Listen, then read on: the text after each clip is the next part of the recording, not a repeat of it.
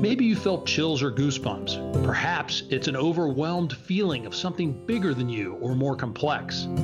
Whatever the feeling, God put the response in your soul as a reminder of His presence, power, and glory. It's called awe, and He wants to remind us of it every day in many ways. Join us as we discover how God has used His awe to inspire others to follow Him deeper in their lives. Today on In Awe by Bruce, we have Chris Zaleski, who is an award-winning documentary filmmaker, journalist, and he's an assistant professor at Wake Forest, originally from the great state of Ohio here up in Canton. He does documentary film projects also, and that's what we're going to talk about today. But prior to that, kind of his background was he did not only documentary films, but he was a newspaper reporter, multimedia producer, and so he has quite a plethora of skills going into what this documentary became. He also has worked in nonprofit communications. So huge background in different things that have an effect on this documentary. And I'd just like to welcome Christopher to our show. Christopher, thanks for being on today. Yeah, absolutely. Thank you for having me. So your documentary is called Theirs is the Kingdom. And before I dive into the specifics of it, I just want to ask, what was it that led you to this documentary project, and what was it that drew you in? At the time, I was living in Asheville, North Carolina, and it was actually a subject of mine from a previous film that I had made. She had told me about this fresco mural that this church in downtown Asheville called Haywood Street Congregation was thinking about painting. And I thought, well, that's kind of interesting. And there was a little bit of a funding controversy attached to it that didn't really end up being much of a part of the film at all. But I thought, well, there's enough here that I'm going to go downtown. I'm going to meet with the pastor, and I'm going to hear him talk for a little bit. And from the first 5 minutes of hearing him talk, and this is Reverend Brian Combs, who's the founding pastor of Haywood Street, I was sucked in. I mean, he talks about this idea of people on the margins and in poverty feeling invisible because they're never seen. And I just thought, wow, that's such an interesting concept to take that idea and kind of flip it on its head here with a fresco mural. And I just kind of was sucked in. And so it kind of snowballed a little bit quicker than I had thought. Tell everybody how long you spent taking time to do this film, because I think that says a lot about the way that it touched your heart. Yeah, it was about a 3-year process. I mean, wow. in that was, part of this film follows the technique of fresco painting, which isn't really practiced that much anymore. That's a pretty long, time-consuming process. The other part of the film is meeting a number of the folks in this fresco, which I know we're going to get to, and hearing their stories, because the fresco is depicting real people in this Asheville community who are battling homelessness, addiction, mental illness. And then the third part, and it was kind of the thing that pulled me in initially, is just the theology of Haywood Street. And I just find what they're doing so fascinating and so powerful. And so every time I thought I was done filming, I'd find something else to film. And it ended up being about a 3-year process. As we think, people might be listening to this and going, okay, fresco, so what? What's that have to do? Can you tie in together the meaning and the purpose behind doing it as a fresco with the people that are being marginalized? Yeah. So when we hear the word fresco, you probably think of, the Sistine Chapel or maybe the Last Supper by Da Vinci. I mean, it's an old form of artwork that really isn't practiced that much because it is so time consuming, and it requires a lot of people to have a really specialized knowledge, and just not a lot of folks practice it anymore. And what makes fresco unique, certainly more unique than, say, an oil painting where the paint would sit on the surface of the canvas or on the surface of the wall. In fresco painting, you're painting the pigment into wet lime plaster. The pigment is literally pulled into the wall. It becomes the wall. And so you have this idea of the paint becoming this permanence, right? This permanent part of a building. And you're taking then folks who are on the margins of society, who never get to hear their stories told, who are largely invisible, and those are the exact people that you're depicting in this form of artwork. And so I just felt there was a really strong symbolism from the very beginning, I thought, oh, that's really, really interesting. And so I think the idea of this is a fresco mural specifically, not just it is a large mural. I mean, it's 28 feet long by 12 feet tall. Yes. But specifically as a fresco really drives home that idea of permanence, that idea of kind of immortalizing those who are on the margins. So now compare the theme of this fresco to something like the Sistine Chapel or the other frescoes that were painted heavily in Europe. Yeah, I mean, that's right. Most of them are depicting biblical scenes, or at least depicting powerful, rich, influential people in society. And so this fresco scene is, I mean, it was inspired by the Beatitudes, but it's not depicting a scene from the Bible necessarily. And it is actually painting real people, like I said, who are battling homelessness, addiction, mental illness. And so it is taking a little bit of a, to your point, it's kind of taking a twist on what traditional frescoes have shown in the past and what they have painted in the past. And that was kind of the point of it with this church. I mean, that's why they wanted to do it. And so there's a lot to be said with just on the message that they painted onto the wall. For the people listening, if you can just imagine a total flip, it's not that there's anything wrong with some of the glorious paintings, frescoes from the Bible. Then some turn into where they're focused more on the people who are authorizing them. But here, you've got people of true need, the people that Jesus would have reached out to and gone to first, your tax gatherers, your sinners, those people. And that's who's in the fresco. You see the hands of God up there at the very top. But you see the effect is of what these people have on each other's lives and other people's lives that God would want us to have. Yeah, that's exactly right. I mean, I think that, there's something really powerful about the ministry of this church and this idea of abundance. And you see it in everything that this church does. I mean, they have a twice weekly free meal that they call the welcome table. And this is a meal prepared by, I mentioned earlier, Asheville, a town mostly known for breweries and 5-star restaurants. Yeah. Those same chefs that prepare those meals in the restaurants are the ones that make the meals at Haywood Street. It's pretty remarkable. And so that idea of abundance kind of translates over to the fresco. It's, how can we best make a change in people's hearts and minds? Let's put folks into a painting who would never otherwise been able to see themselves there, or who would have never otherwise been able to afford to go to a museum and see these beautiful paintings. Why is that something that we view as this exclusive thing? Yes. Christopher, you did this during the COVID time. Can you just give us a little insight on how important this is when you look at the homeless situation around the country and the way COVID affected everybody? And even coming out of that, the economy is not that great. So what's that mean for us in our thinking about who's around us? The very last filming session for this documentary was March 5th, 2020. So I had a lot of time to sit in my basement and edit this footage, which, ended up actually being kind of a good thing to really focus on it. But, a number of the folks in the fresco, a number of the models talk about this idea of just being a paycheck away.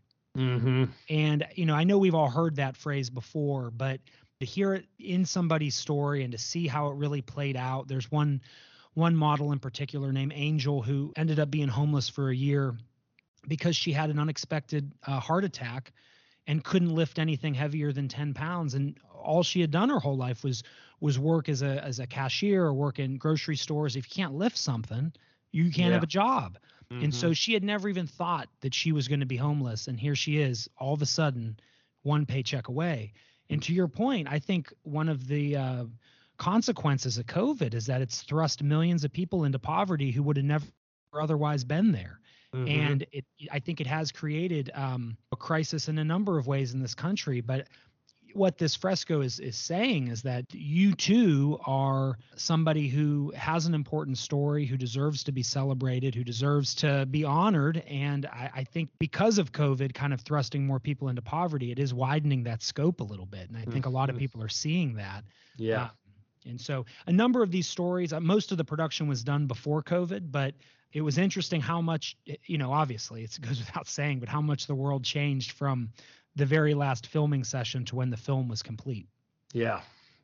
Just one more thing on the people in the fresco is that it's that idea that you're almost like immortalized in a sense, Yeah. right? Into that fresco because they don't, they stay around for a long time. Yeah, right. You'd have to really knock down the wall, really. I mean, or move the wall. I don't know how that would happen with a 28 by 12-foot Yeah. fresco, but yeah, there's a real sense of immortalizing these paintings and a real sense of permanence.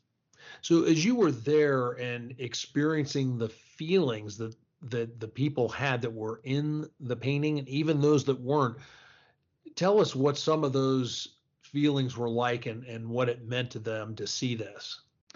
Oh yeah, that it was one of the more powerful things to film is to see their reaction when they first saw the fresco, but also kind of saw themselves in a way they would have never envisioned. And Hmm. so when the fresco was complete, the North Carolina Museum of Art did this event where they had scenes from the fresco and they had pieces of artwork by artist Christopher Holt in the gallery there in the Museum of Art.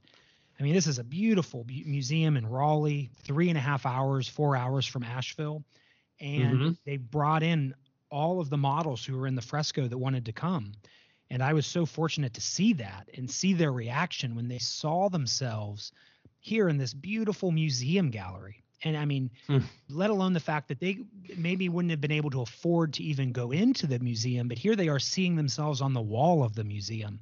I mean, it literally brought them to tears, a number of them. And so it was a really powerful thing to capture, and it kind of bookends the film. How would you highlight maybe somebody's story that you felt kind of represented the whole thing best? You've told us about one. Hmm. Anybody else that maybe brings home the point? So, like I said, there was 11 of the models that are featured in the film, and Mm-hmm. each one kind of has a really wonderful story. But I'll speak a little bit about Jeanette. Jeanette's a woman who was kind of around Haywood Street from the very beginning. She was kind of a seminal figure in getting Haywood Street off the ground and in connecting members of the Asheville homeless community to come to Haywood Street for services. And she talks about being there one day at Haywood Street and seeing a young woman there who was living in a tent with her child Mm. and started talking to this woman. And the woman says to her, "How would you know? You've never been homeless." Mm-hmm. And Jeanette responds by saying, "Oh, yes, I have. I had a bag of clothes on one knee and a child on the other, Yep. not knowing where I was going to go." And I think that idea of not having a homeless look, as she puts it, Mm-hmm. is a theme of the film. And you could take it one step further in that nobody knows what another person's going through. Right. We don't, we're all struggling with things big and small. And I think it's a lesson to try to reserve our judgment and try to keep an open mind about what other people are going through.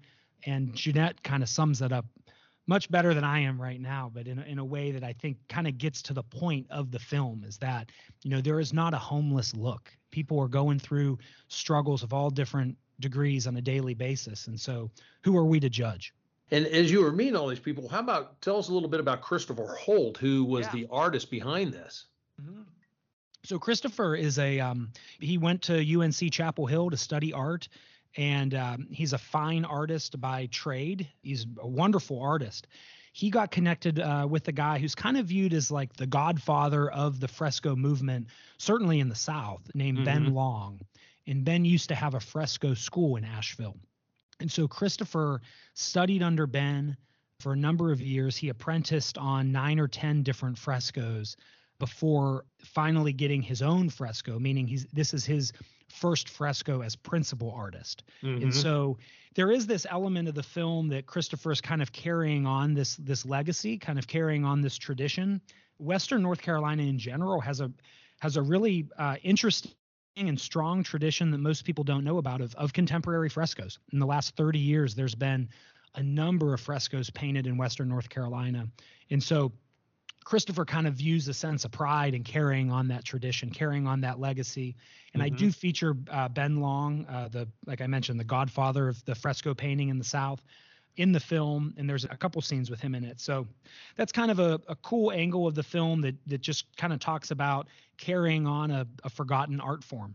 Wow, yeah, I thought that was great the way you tied that in to Thank bring you. him in and show how he was working with him, and then bring him in when he was actually doing it. Yeah, right, right. And I think his comment was, "You're waiting to hear something about this needs to be changed or dropped," but he walked away really complimentary of everything that Christopher was doing, which I think gave him a lot of confidence. Yeah, that's right. Like I don't come from an art background, and so anything that Christopher paints or draws, I'm just like blown away by. Yeah. But here's him. To your point, Ben comes to the sanctuary to see how the painting's going, and Christopher's holding his breath.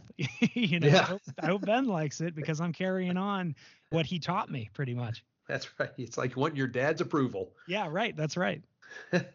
So now tell us, if you were speaking for Reverend Combs, not that you necessarily would want to Sure. take on that position, but in this situation, let's just say you're speaking for him as the pastor for the church. What do you think his message would be to the people listening to this podcast? Well, I think he says something early on in the film that he said to me a lot of times before, and that's the assumption that we have of what people need who are in poverty. Mm-hmm. That we assume that what they need most are the essentials of survival, food, shelter, water. And while that's absolutely true, and that is certainly what people need who are struggling, we never assume things like art and music. They never make it onto that list. And yet they are a key element to who we are as human beings. And so I think that this fresco kind of represents that theology that Brian has, that Haywood Street has, that just because you may be living on the streets or living in poverty doesn't mean you shouldn't have access to things that make us human, like fine art. And the number of people when this project was originally started at Haywood Street did question the price tag. They questioned the motive. How many meals could you buy for the price of this fresco? Yeah. And Brian has talked about the uselessness of this fresco, but that is the point of it. I mean, that is the point of it in his mind, is that having fine art for folks who otherwise couldn't be able to see it as an extension of what they're doing for the homeless community in Asheville. That's kind of the point of it. And again, it's hard for me to speak for Brian because he's such an eloquent guy. Yes, he is. I think that that's what he would say is kind of the main takeaway. But I feel like whether you are or are not a person of faith, what Haywood Street is doing in the Asheville community for folks who are on the margins is a model, or should be a model, for cities around the country. I just feel like it's just so amazing to see what they're doing and continue to do. And the fresco falls into that, but it's just one piece. I think you're right. It is just one of the pieces, and you could look at it a lot of different ways. I mean, technically, how many people are coming to see that fresco to Asheville, and what's that do for their economy? Well, sure. And that was their initial argument when they received this grant, which we don't have to talk about the specifics, but they received a grant for what was viewed as a public art project. Even though it took place in a church, it was a public art project. And that was the exact argument. It's like a lot of people are coming to town to see this fresco, and there have been. Been the case. There's been a number of people who've come, and my hope is that with this film getting out on a wider scale, that more people will visit Haywood Street, will learn about what they're doing, and we'll see the fresco. I kind of put it in the monetary terms, just as if that's something you're going to argue about, I think you have to look at that part. But the bigger part for me is that, okay, what could that example mean to helping people that need help and making us more aware of it around our country? Right? I mean, what's the value you put on that? Yeah, well, that's exactly right. I mean, if you're changing at least how we view our concept of the other, I mean, I'll just say it is a real small example, but even from my own personal experience, when you pull up to Haywood Street, I mean, you have people from all walks of life hanging out there in the parking lot and in the sanctuary and around the campus. It's hard sometimes to put aside your preconceived notions about whatever. And one of the first times I talked with Brian, he talks about how you don't look somebody in the eye. You don't recognize their humanity. If you're on the street corner day in and day out, and how many people avert their eyes from somebody in that situation, you start questioning your own humanity. Yes. And I know it's a really small thing, but I try to look people in the eye, and I try to at least acknowledge that I see you as a human being. And I agree, you can't really quantify that. And I don't know if it, and I'm not saying that that's the change that we need right now or anything like that, but I do think that those small things can eventually build up to make a big difference. Yes. And if the fresco starts doing that in a certain way, then I think that Reverend Combs would say the same thing, that it's a success. Yes. If it can seep through a crack in your heart to make it more fleshly and understanding. Absolutely. Absolutely. So Christopher, just a little bit more, if you don't mind talking about yourself. When, you've expressed some in different things you've answered with, but if you summed up how it's changed your mindset and any actions in your life that you take, like you talked about not averting your eyes. Yeah. Is there anything else particular? I was raised Catholic in Northeast Ohio, as you mentioned. When I left home for college, I stopped going to Catholic church, and I, for a long time, was kind of questioning, my faith. I think like a lot of people do. And one thing that this film did for me, and one thing that learning about Haywood Street did for me, was it showed me an idea of faith through action. What they're doing in all of their ministries and outreach programs just really resonated with me. I mean, I was always on board with that. Previous documentaries that I had done, previous volunteer opportunities I had done, and it just connected with me on a level that felt really natural to God's word. I mean, it felt like this is what it is about. And, I have a 5-year-old and 4-year-old daughter right now, two daughters, a 5-year-old and 4-year-old.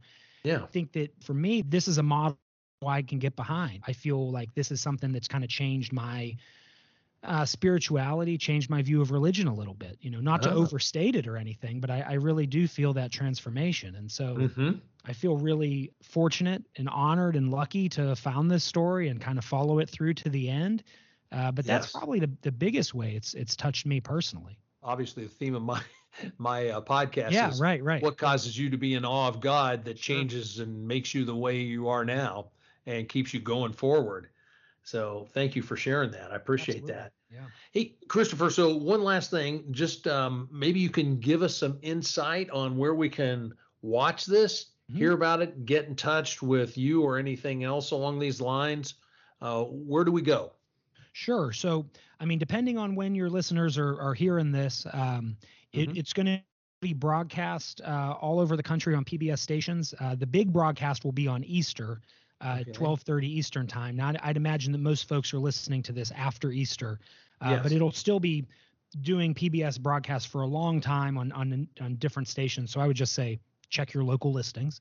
But it also is streaming on Apple TV, on Google Play. It'll probably be coming out on more streaming sites here in the next month or so, but those are two big ones where people can find it. Okay. And if you visit our website, theirsisthekingdomfilm.com, we have a full list of screening dates and different places to watch the film there. And so that might be the best first stop, actually. Just go to theirsisthekingdomfilm.com, and you could find out all the information there too. Excellent. That is great. Christopher, really appreciate you taking this time with us, and thank you for really giving us your time and this movie, this documentary, to get us to think differently about how we view people and view what God wants us to be doing with people. Absolutely. Well, thank you for having me. I really appreciate it. All right. Well, God bless you. We'll talk to you soon sometime. All right. Take care. All right. Bye.